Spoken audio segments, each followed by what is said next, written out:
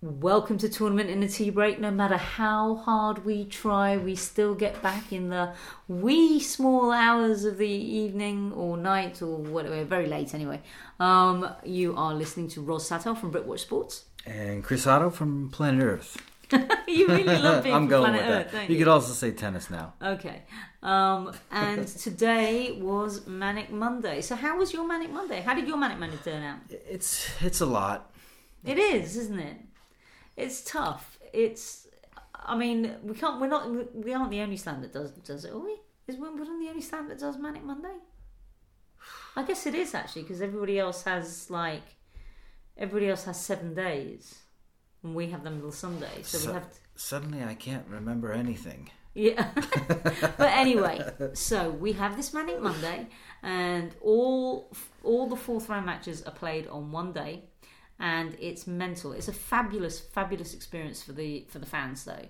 I remember as a fan queuing up, coming in, and I was told that I couldn't get onto court 18 because I hadn't queued overnight. I joined the queue at about 3-4 in the morning, so I didn't have one of the wristbands telling me that I belonged to the queue.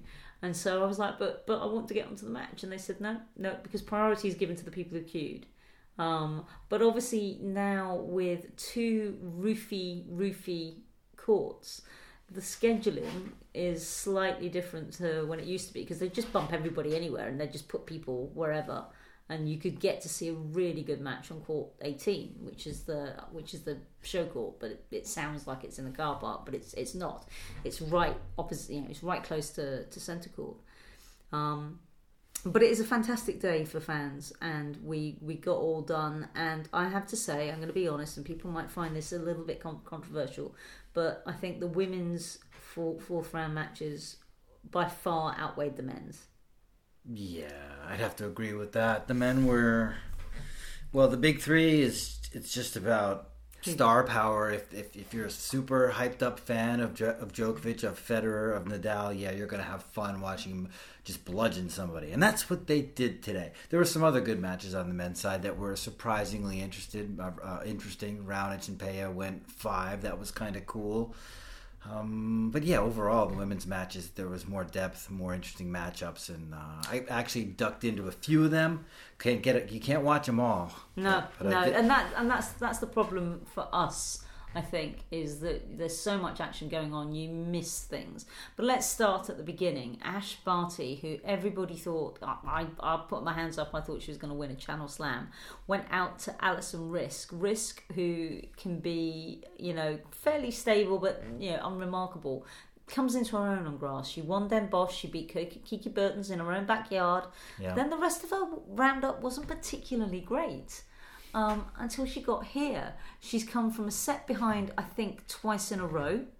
So I had 1 foot out the door, and then has had to come from a set down in 2 of her matches to get through. She's come past Bencic and now Barty. It's unbelievable. And Vekic in the first round, let's not forget. Yeah, it's unbelievable. And the match we didn't mention was against Jurovic of Serbia. And I was walking by that match and trying to peek at it because it went into 9-7 in the 5th. So everything she's done has been difficult here at Wimbledon. But you're right. She's very good on grass, always has been. And, wow, she took out Barty today. That was just a massive surprise. In fact, I tried to get to that match because I knew it was close and I wanted to get in there after the 7th game of the 3rd set. I just missed that changeover, and then Barty was broken and lost the match before I even could get in to watch it. Yeah, all it took was scoreboard pressure and one poor game from Barty, and it was all done. And that's the thing with grass. It's so quick. If you lose your serve, that whole set can be gone in an instant. For her, risk and reward, she earns a matchup with Serena Williams, who, if you look at the score, 6-2, 6-2 against Carla Suarez Navarro, you'd think, meh, okay. But as you pointed out to me, and I had to go and check, she actually got broken twice, once in each set. Yeah, she did. I don't think we're still completely confident that we're going to get the juggernaut Serena Williams, the 7-time Wimbledon champion Serena Williams, that can just take the racket out of anybody's hand. I don't know if she's playing as even, as steady as she would like to just yet. But the draw has broken in her favor. We were talking about the quarter of death for Serena Williams, and it just hasn't happened that way. And for her to get Alison Riske in the quarterfinals is real nice. It's a reward. Okay. All right. So let's go down. Let's keep going down in order, I think. Sure. In that next quarter, Barbara Strycova came from a set behind against Elise Mertens. I don't know that this was a surprise because Strycova has reached the quarterfinals before. She does play well on grass. She does. Although she's hinting that this might be her last time.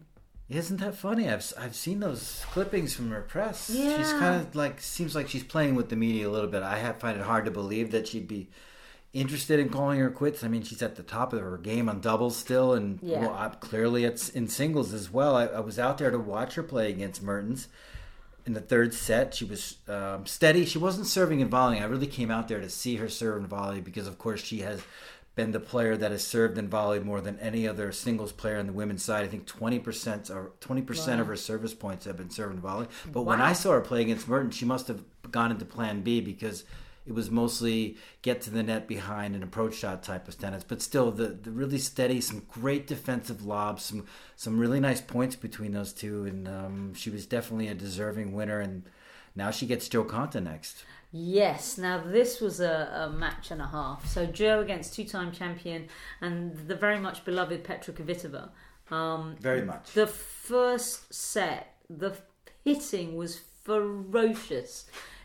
I've never, Jo in her press conference said the ball was coming at her like a bullet, and she's not joking. I mean, the hitting from both of them in the first set was unbelievably good. Not much in it at all. It was just one loose game, I think, from Konta, and Petra broke for the match. But in the second set, I just feel that Kvitova spent it all in that one to get that set. And then in the second set, Konta broke her twice at the beginning, and then held on to the advantage, and then broke her twice again. Had a double break lead in the third. She needed that double break lead because that serving arm was super, super tight. Kvitova by this point was hitting free, broke Konta as she was serving, but a sign of the confidence in Konta right now. This time towards the end of 2017, if this happened where she either lost a set or was coming back and then was struggling, she would just capitulate. And she had absolute calm and belief that she was going to come through that, and she did. And the strange thing, and we hope that it isn't anything serious, we hope it is just too upset to come into press. But Petra Kvitova didn't come in. She was due in at 20-7. 20-7 came and went, and then I don't know where I was. I'd gone upstairs, I think, to get something from upstairs, and they said, Petra Kvitova won't be coming into press for personal reasons, and we'll get flash quotes. I don't even think we got the flash quotes. I haven't seen that. Again, that's very rare from Kvitova, very rare indeed. So that's kind of sad, but so another winnable match for Konta. Could be a difficult one though, and she'll then end up with either Riske, in which case that draw opens up beautifully for her, or more likely Serena Williams, and then I think it'll be a real battle of wills. Far more likely. I think you can expect Riske to fight, give Serena a good fight. She always does, and who knows, it could pay off if Serena has an off day. And I like Konta against Strycova as well. Okay. So on to the other half of the draw, Svitolina, who had her foot out the door in her second match against Margarita Gasparyan, has somehow been resurrected. She dropped a set against Sakkari, but against Martic she was really good. It was slightly helped by the fact that Martic seemed to be struggling with an injury, but all of a sudden she's got a bit of a second wind. Yeah, and she's going to face Karolina Muchova, who surprised us today by taking out the number one Czech, Karolina Pliskova, in an epic battle, 13-11 in the third set. I mean, I think I could confidently say that Karolina was going to win. Yeah, I think the odds were good for that. But yeah, I mean, she's not to be underestimated. Svitolina obviously goes in as the slight favourite, but she held her own. got that final break, and and she broke back. I mean, Pliskova had gone up a break, I think, and she managed to get back on terms. She's a hell of a fighter. I don't know much about her, but I certainly am going to tune into this match to find out a lot more. Mukova's Wimbledon debut. Wow. And she's 22.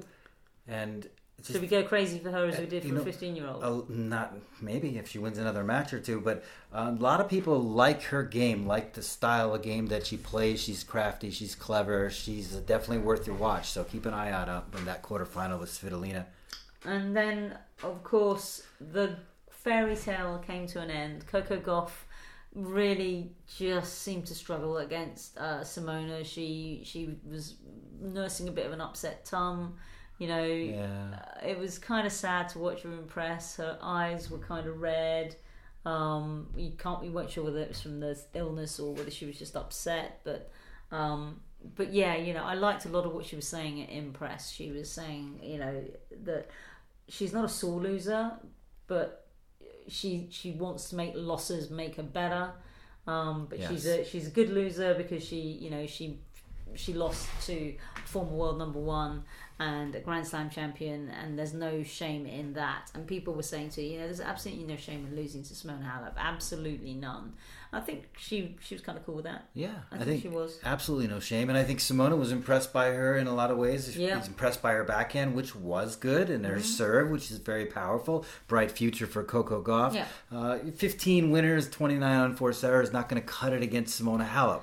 No, and Halep really seems to be on a good upswing at the moment. She admitted that grass maybe not be her favourite thing, and I asked her in Eastbourne because she was like, it's grass and I'm not very good, and it's like, you reached the semi-final.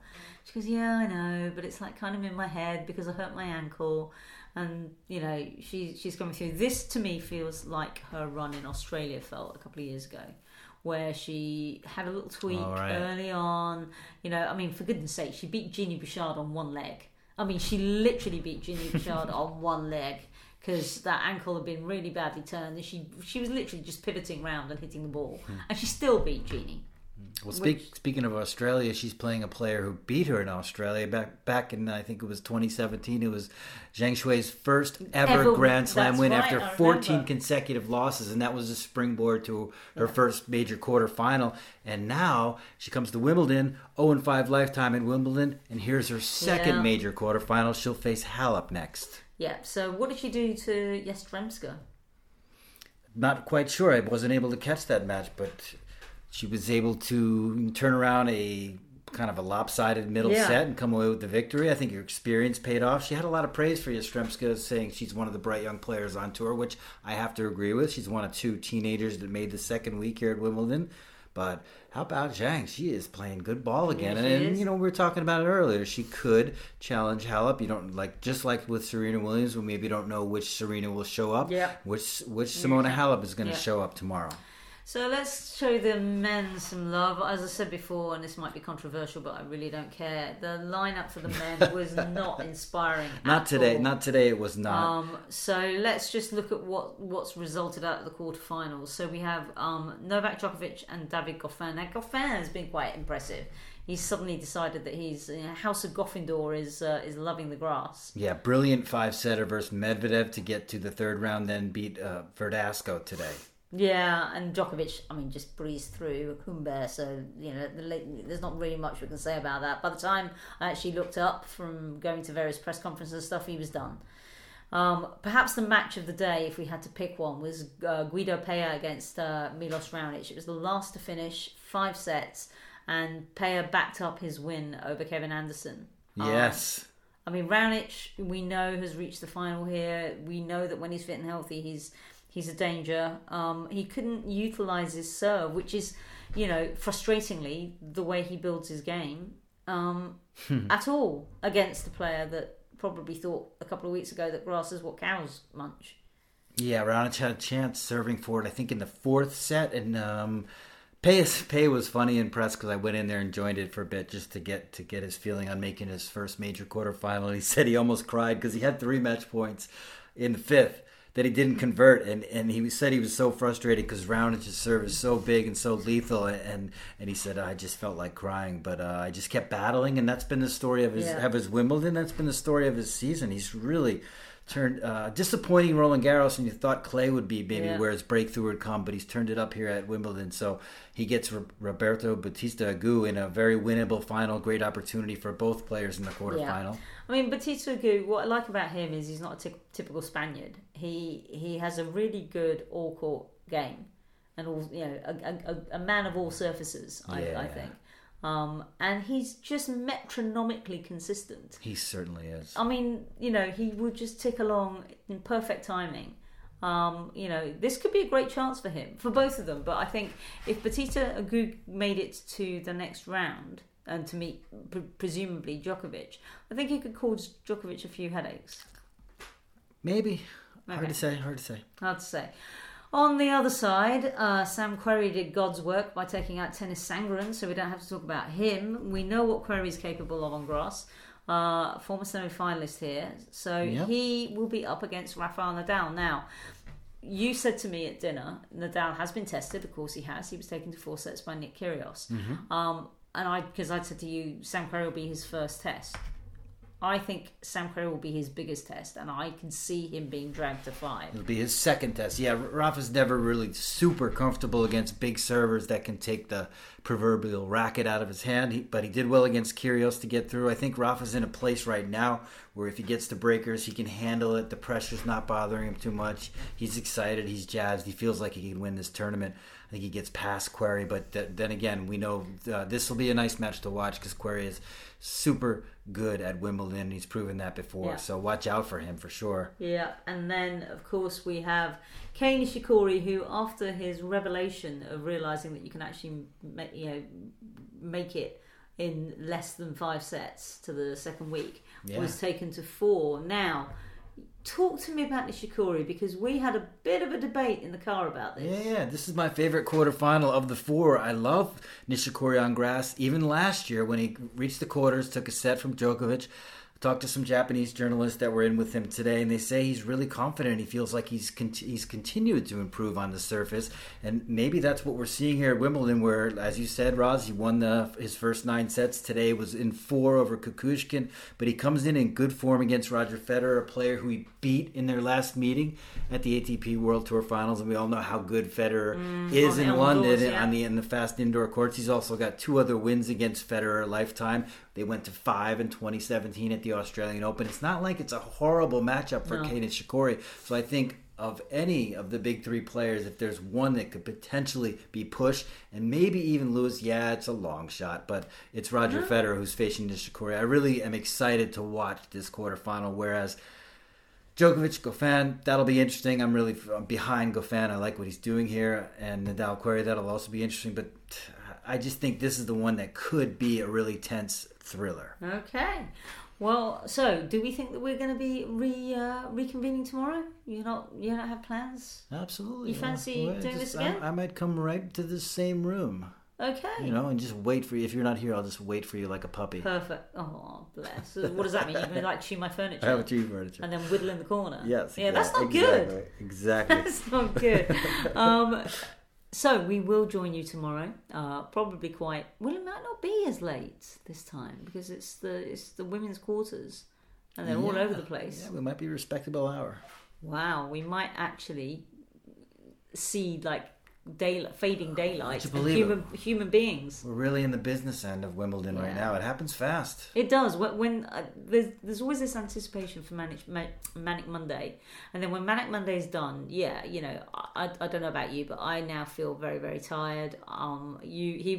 Chris was joshing me because I said, it's a slightly later start, which basically means I've got my radio hits at 7:30 with Love Sport Radio.